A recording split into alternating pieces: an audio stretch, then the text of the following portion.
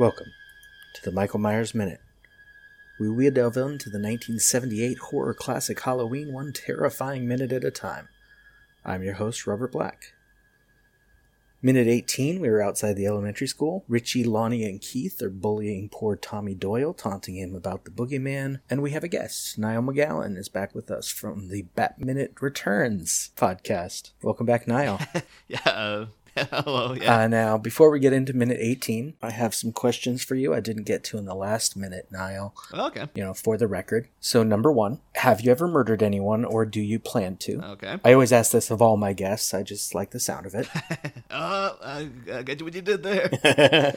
Well, I'm afraid I couldn't possibly comment. Okay. So, that's next question. Number two, have you ever bullied anyone or been bullied? I've been bullied. Believe you me, back when I was around Tommy's age here, probably. But as far as I can recall, no, I never was the bullier. But I've been the bullied quite a bit. So. I was in between the two. I went to a really small school, and one of my good friends was bullying another one of my good friends. It was weird for me. Yeah. I have a niece now who's like 8 years old, and I keep, like, when I go around to visit, she's always out playing with her friends, and you come back and I always try to get like a bit of what the gossip is from her. And there always seems to be, like, even at that age, there is a lot of stuff of like, these people don't like these people, and she tells me like some of her friends are picking on other friends and stuff. And it's like, it's like, and she because it's her life, this is genuinely a big deal for her. Oh, I just have this kind of attitude like, that's a bit weird, and just sort of go about my day. But yeah, when you're a kid, that is like the biggest thing in the world to you. It's like one time, these two friends were fighting, like very physically hitting each other. And I couldn't stop both of them because I was smaller. And so it's like, which side do I want to take? I don't know. Because I don't know what started it. But number three, have you ever seen the boogeyman? Not in person. No. I've seen movies featuring him many times. But Sub-question, did you believe in the boogeyman when you were a kid? Well, I have to say, there's very specific things that did scare me when I was a kid. But the main one was aliens. I remember being very, not aliens the movie, but like just the concept of aliens in general. Okay. And I think I was around that time. I think because one of the films that really scarred me as a kid was Fire in the Sky. Nice. Sort of the true life story. Wait, you saw Fire in the Sky as a kid? Oh yeah, and because I think at the time people were just like, "Oh, this is this true story of this thing that happened," and the VHS was just going around. Yeah. And the thing is, because I actually, because it's been added to Netflix recently, I recently posted about it on Facebook, and you'd be surprised the amount of people the same age as me going like, "Yeah, I saw that one as a kid too." It absolutely scarred me for life. So like aliens is my big thing. Ghosts. Just general ghosts, probably a bit further down. But something like in the boogeyman as presented in Halloween. Like the Halloween movies, as much as I love them, I've never found them scary. Okay. I've always just enjoyed watching them. I've never been like, oh, Michael Myers. It's more just like, yeah, just I enjoy the making of the movies and how well it's done, and I can see that like, oh, that's creepy and it's well done. But I've never been like kept awake at night worrying about like, well, if I look out the window and Michael Myers is just standing there. Whereas something as vague as like just a general ghost story, where it's just like anything could be just around the corner, that kind of thing, which is kind of like Michael Myers. So I'm kind of like, if you want to consider Michael Myers a ghost, he is comparable. I would say yes. But if you want to consider him, if you just want to consider him like just a killer, then no. Listeners would know if they were with us since minutes 1 and 2 that my sisters and I grew up very much thinking Michael Myers was around. And Really? There was a tree in particular that looked like a person was standing behind it at night. And we didn't like that tree. These people must have getting really freaked out then. We're just like announcements of like, there's this movie, Wayne's World's coming out starring Michael Myers. Like, what? Oh my God, he's real. I grew up in Pasadena and visited South Pasadena a lot. So we were near the location in the movie, in the Myers house, which looked as run down as it does in the movie. And so, yeah, it was creepy. Yeah. I suppose like it would have taken a couple of, I don't know, maybe even like decades for it to be like a tourist attraction. Because you imagine now they'll be like, this is the Myers house. But maybe back then they're like, who cares? Whatever. Local teenagers would go to it a lot in the 80s. Like, all of my sisters went inside it at one point or another. I was the youngest. I was a little too young to go inside before it got fixed up in 87. Oh. And moved. Oh, again, I would have assumed that, particularly nowadays, that would have been hot property. Someone would have bought that up, and then that would be like, come and see the Myers house and whatnot. Yeah, now I think it would be. I don't know why. I guess in '78 that just wasn't a thing. People didn't do it. Be like that poor woman who owns the Palmer house in Twin Peaks. Apparently, she's just absolutely pestered with people coming up to the door and knocking. Just been like, is this Laura Palmer's house? Like, yes, I bought it years ago. Leave me the hell alone. Because I guess for like a good 20 years, no one kind of cared about Twin Peaks for a while. And then it sort of revived. Yeah, so now she's like, oh my God, it's people camping out their goddamn lawn and everything. This is a nightmare. I talked about this a few minutes ago, but the Strode house where Laurie lives, the owners in that house are actually really nice and leave pumpkins out on the porch for people to borrow for photos. Oh, cool. And so they've kind of embraced it. I'm surprised they've not tried the old wheeling dealing thing of like, take a pumpkin for $10 or something like that. If they're doing it for free, that's really nice. No, they're not selling it. They just keep pumpkins out there for you to use. You like take a picture on the pillar sitting like she does and then put it back. I want to go see if they have some. Supposedly they do it year round. I think if I have time this week, I'm going to go see because I have time to go look at some locations and get some pictures. Yeah, no, that's excessively nice of them. But as for the minute, Lonnie, Richie, and Keith are bullying Tommy because Tommy thinks Halloween is just about getting candy. Yeah, I do like Tommy's facial expression because they're kind of giving him like, oh, so you know what happens at Halloween? Yeah, and he has it's a really defiant. It's like, yeah, we eat candy. Like it's like he's cornered, but this is a little like, yeah, I'm punching up. I'm like trying to knock these guys down a peg or two, and of course it doesn't work for him. But I do like the defiant look of his face of like, you've not rattled me yet. Anyway, and maybe he feels safe with that pumpkin in between him and them, like he's got a shield. Yeah.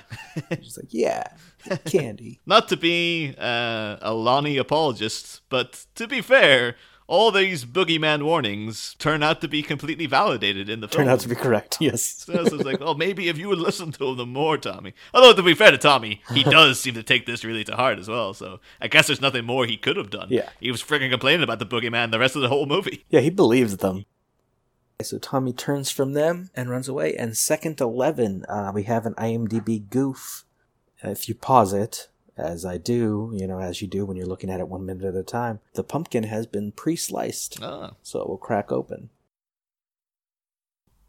As with the previous minute I was on talking about not knowing that Dr. Wynn was actually in Halloween 6, I was very much aware that Tommy here is in fact mini Paul Rudd. Yep. And sort of the amazement that because Paul Rudd hasn't aged in about 40 years. So to see him this young is quite striking to me. Because he looks completely different to what he will he looks like a completely different person. Look like in the mid-90s and then remain looking like for the rest of time. Yeah, Tommy Doyle is also the main character of the Chaos Comics Halloween comic.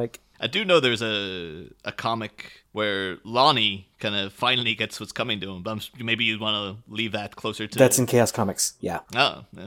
That's in that one. We see Lonnie, Richie, and Keith as adults. They all end up dead. They're still hanging about doing the same exact thing, so I'm supposed Kinda. They're still bullying Tommy as adults. They're not nice. Yeah, I guess, when you're good at something. And then Lonnie ends up getting shot because... Sheriff Brackett, no longer sheriff, mistakes Lonnie for Michael Myers when he goes in the Myers house. Oh man! He gets Ben Trammerd.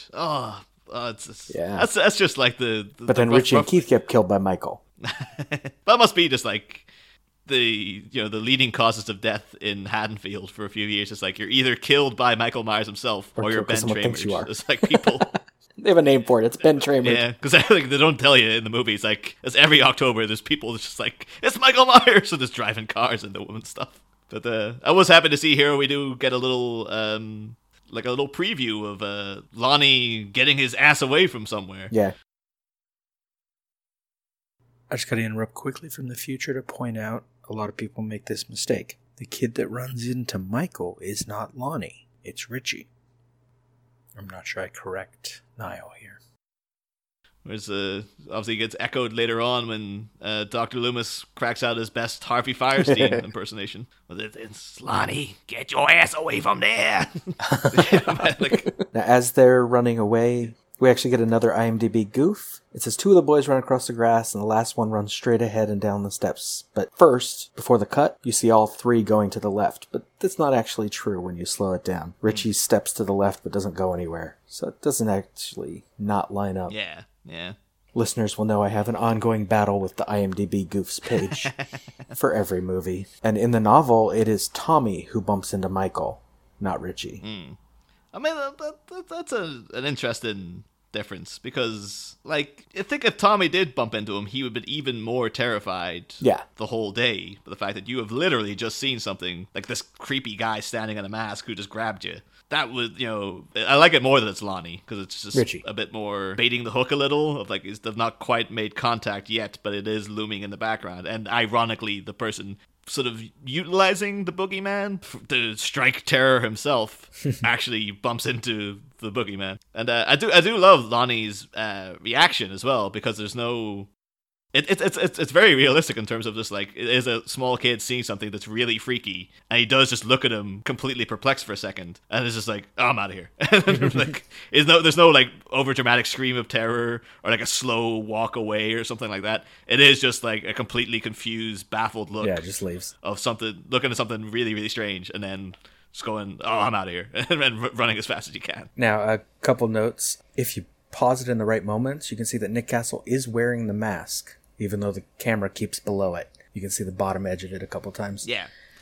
I have seen photos of the trip. You can, because I thought, oh, this would have been done with, like, trick photography here of just like, oh, it looks like he's fallen over, and then all of a sudden he's down on top of the pumpkin. But I have seen a still of him literally mid-fall going down. So I guess they did film that, and then they edited around it. So. Well, that's why they cut the pumpkin ahead of time, is it cushions it a bit, I guess. Yeah. I could plus too if like you're going for your strict Irish jack-o'-lantern tradition, this would have been a turnip, and that would have been a hell of a lot more painful. I don't know if it would have split open as well, but it would have been smaller though. Also, yeah, that's what you probably because you had so much of jack-o'-lantern stuff in the opening credits. I suppose you've done like all the mythology and whatnot behind it, and the tale of jack-o'-lantern. Not on the jack-o'-lantern, no, because as I've said in a previous minute, I didn't grow up with Halloween, the holiday, though I grew up with the movies. Like when I was a kid, we didn't celebrate this holiday. I was in a church that thought it was pagan and bad, and so we never made jack-o'-lanterns. I never made a jack-o'-lantern until I was in my 20s and married and had kids. Oh, so we didn't make jack-o'-lanterns, but not for any religious reason. It was just that it's such an American thing. Okay. That like you didn't really get pumpkins sold in my hometown, and the kind of the old tradition of the turnip. Okay, do they even have pumpkins in? They do now. I think it's because it's become so widespread in the media nowadays. You can get. I mean, do they grow them there? Oh no, I don't think so. I mean, they must do around October, but like normally you wouldn't get a pumpkin to save your life.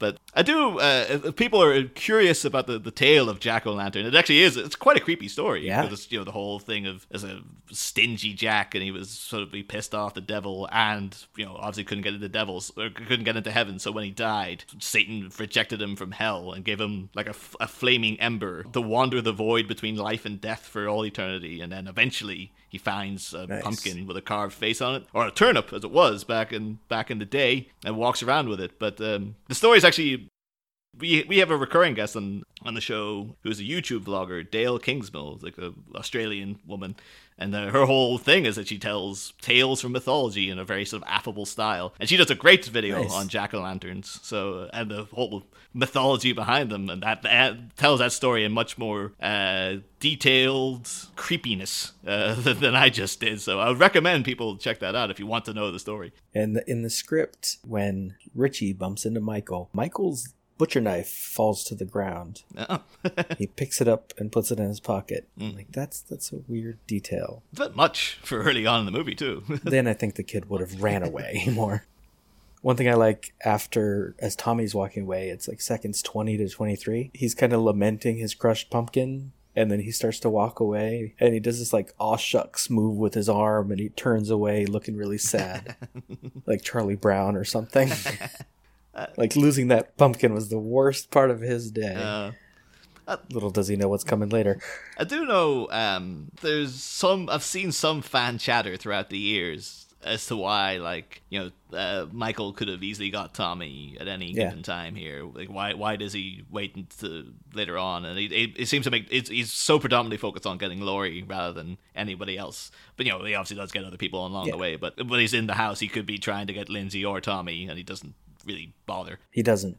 Some people I've seen have argued that he might have had some sort of empathy with him from observing this, that perhaps Michael himself was bullied and he sort of recognizes. I don't like that interpretation because I just prefer to think of Michael Myers as like there is nothing in there. It's a complete void of a person. He is just an entity that inhabits this body and he has no recognizable thing. I think the best thing maybe for him and how he sees Tommy is maybe he sees himself. And so it's not empathy exactly, but he's not going to kill him first because he reminds him of him. And so he's going to kill the girl who's like his sister. He's going to kill her friends because they're also like his sister. Yeah. Depends. There's no motivation in this movie. It's all interpretation. You could argue that the motivation for the way he grabs Lonnie is a sort of out of anger of like, you were picking on that kid. But I don't like that either. I'd rather he just, I would have accepted it that Lonnie was going to trip and it's him going like, hey, watch it, kid, But I don't think that what it is either. I think it is just like Lonnie almost bumped into him and he just kind of grabs him out of instinct and, sort of has to stop himself from doing anything else, really. Yeah. I do like that's a nice jump scare, though, when the fact that he grabs him. It's just the like, stinger, it's the first time to use that. I don't even know what instrument that is, but that real...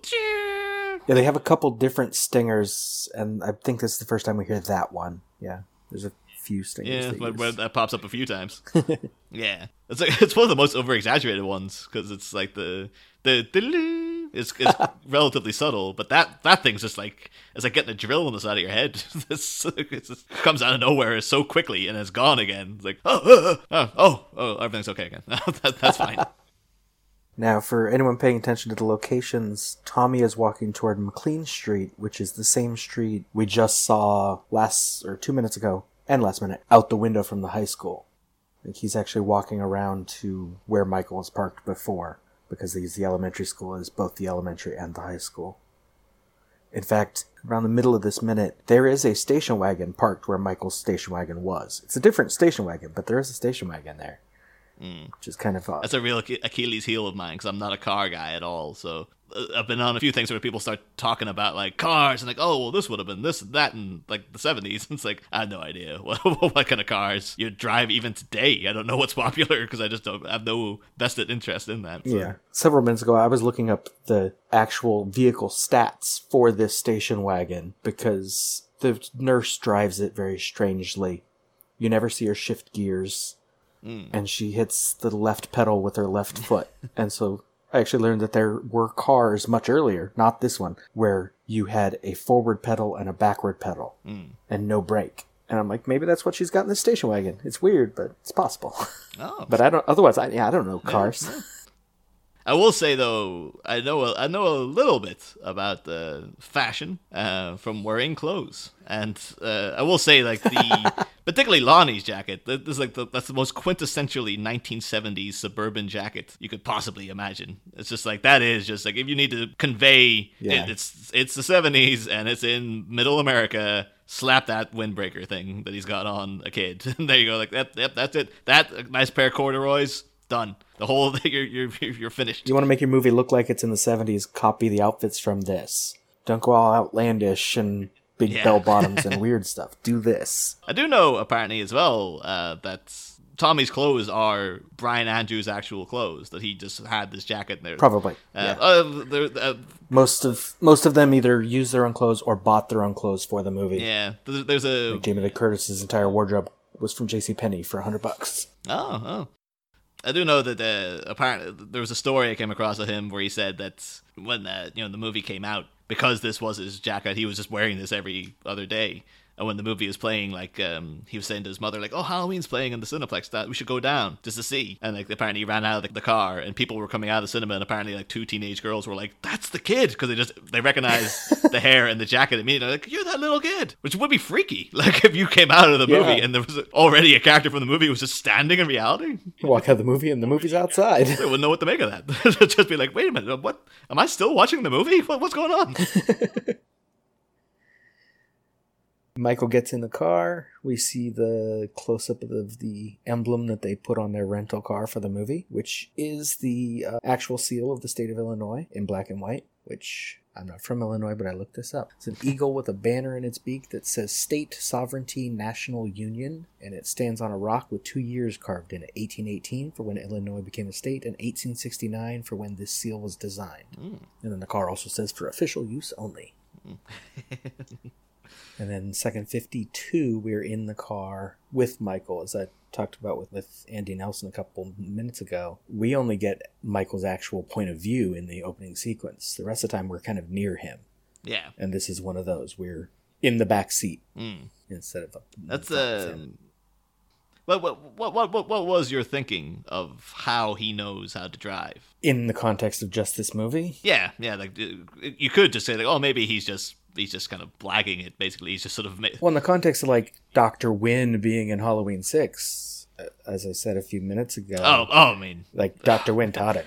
Dr. Wynn is the guy who told him to escape that night and helped him out. Yeah. But in context of this movie, it's almost more like, I don't assume anyone gave him lessons. I assume that because he's this supernatural entity of fate, he just knows. Yeah, that's if he gets in a car and he can use a car. Yeah, that was my own thinking as well. It's just that it's whatever dwells within Michael Myers already knows everything it needs to know. Like, it's not the... Yeah. Like, you see pictures of Michael and they usually put him with the butcher knife, but over the course of the movies, he kills people with whatever's handy. Yeah. I think it was... And it's similar to the car. It's like, whatever's nearby, he can use that. I think it was... Same with the car. Again, you could argue it's because of his, his supernatural, nature, but... Cause I think the most memorable ones, for me at least, is in Halloween 2, when he, sticks that guy's head in, the boiling hot jacuzzi. Oh, the girl, yeah. And it's like, Michael's hand is getting clearly scalded as well, but it's just like, nope, doesn't care. It's going to keep on going. Doesn't matter to him. That's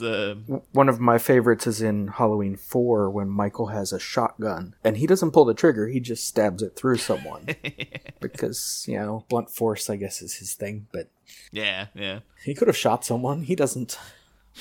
You want him to do that nifty Schwarzenegger in Terminator 2 reloading the shotgun with one hand trick. I was like, oh my god, is there anything he can't do? Or what movie is it where the shotgun is in someone and they shoot someone behind them? Like, while the gun is stuck in someone's body, they shoot another person. I don't remember what movie that is, though. Oh, I'm thinking of that. It's like it's like a zombie movie, isn't it? So it's I think so, yeah. He's kind of walking around. Yeah, it's like a pump action shotgun. He keeps kind of just hoisting his arm back to reload it because it's stuck in the... That might be in Shaun of the Dead. It seems like something they'd play for comedy. Yeah. I mean, you need Scott Corelli here. He could answer you that in a second. But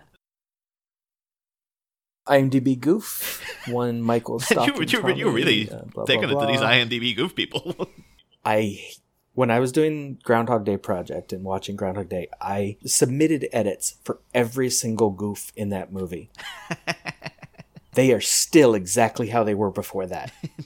Those edits have never been reviewed or changed. Yeah. I mean, I've started to become... And that was 4 years ago. 5 years ago. Because there's so many things, after a while... doing Batman, you'd go to IMDb, obviously you go to that trivia section, it's like a gold mine, and most of it seems to be this is all stuff I've heard verified elsewhere, but they'd come out with cast lists. I'm like, did you know these people were considered to play the Joker? And it'll be a list as long as your arm, and nowhere else in all my research that I come across, they're saying Telly Savalas was gonna, friggin' Ernest Borgnine was considered for the Joker. I was like, you're just making up names. You're just like, did you know? I could turn around and be like, Donald Pleasance was gonna play Alfred. And they would be like, yeah, I guess he could have. The person who wrote that bit of trivia thought that Ernest Borgnine would be good. But the thing is, if you research the movie, though, they're very stringently they always wanted Jack Nicholson. Yeah. The only other person who was really in strict contention was briefly Willem Dafoe. Ooh. And then Robin Williams, because they used him as leverage they actually offered him the part, and then to get Nicholson. Yeah, Nicholson. Then he was like, because he was like, I don't know, maybe. And then they're like, well, we've offered it to Robin Williams, and he's like, oh crap, I'll do it. And then they kind of screwed over Robin Williams, which is why apparently he refused to play the Riddler in Batman Forever because of that, and he refused to work for Warner Brothers until they apologized to him and stuff. Wow. Because they did really screw him over. So, but yeah, as far as I know, they did not do that with Ernest Borgnine. Now, the two goofs in this scene are correct, though. The first one is that once the camera is in the car, the parked cars across the street do disappear. The other one, the window that Michael broke last night in this car is intact. The front passenger side window is there. But to be fair, though, the entity that dwells within Michael Myers knows how to fix Windows as well. And he's like, oh, I better fix this because people are going to... You know, he got his outfit from a mechanic. Maybe there was a spare car window in that truck, and so Michael just fixed it.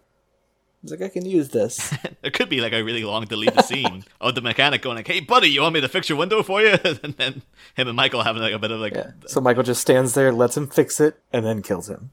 It's kind of like Michael Myers in, again, like Twin Peaks within season 3 when you have, you know, Agent Cooper's sort of mind's gone and like he's just standing there repeating exactly what people say to him, but everyone doesn't seem to notice that there's something really wrong with him. So this guy could have been like, oh, so you're a quiet type, aren't you? Just like working away. Yeah, they just go along with it. That's not weird at all. It takes him out to lunch and everything. It's actually like, well, this, you know, Michael Myers spent like 7 hours with this mechanic. They became the best of friends and stuff. Yeah, then he drove. But at least the mechanic thought, and then a cruel twist of fate. They went out to the bars. At the end, he's like, oh no, he got killed by him. And then he left him dead by the I will say, though, the glass in this movie leaves a lot to be desired because I can understand Michael Myers been able to break that glass with his hand because he's, you know, like a freaking supernatural entity, essentially. Yeah. But the breakaway glass for Laurie at the near the end when she's trying to... Yeah, in the French stuff. That's really just like, I don't know, because you can at least have her do it with her elbow or something to make it look like, but it's just the fact that Jamie Lee Curtis kind of like, you know, sort of lightly taps this glass and it just falls away. It's like... Also, because both scenes are filmed at night, you can see when the glass becomes breakable. Yeah. Like when they've replaced it with the candy glass, because it has a different sort of translucence to it. And so the angle changes and the glass looks different. Oh, that's going to break. It's like some of those things in animation sometimes. You can tell when something's going to move because they've got a painted in background and then all of a sudden... Because it separates from the background. Yeah, there'll be clear things like, oh, that's clearly about to take off somewhere because now it's slightly different color and stuff.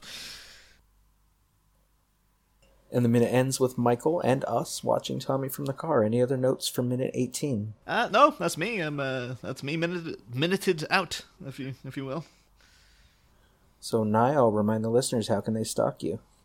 You can stalk me by stealing a car and then driving on somewhere where you can find a computer and then you can do it online because it's so much handier these days. I wonder in the reboot, are they going to have Michael Myers do any cyber stalking? Because he's like, oh, I could do this from the house. This is great.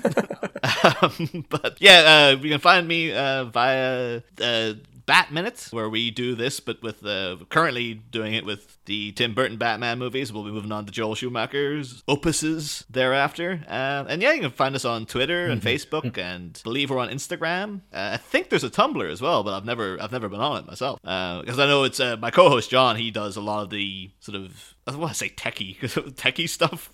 Social media is not really techie, but like he handles a lot more than that than I do. So, but yeah, you can get in contact with us through any of those, and of course download the show yourself, where we prattle on quite a bit about Batman and various other topics, you know, 3 days a week. So just find that in iTunes or any of your major podcatchers. And you can stalk us at the Michael Myers Minute on Twitter and Facebook at Myers Minute, or join the Facebook listeners group 45 Lambkin Lane. Don't forget to subscribe and leave us nice 5-star review if you like what you hear. Until next time. See you later.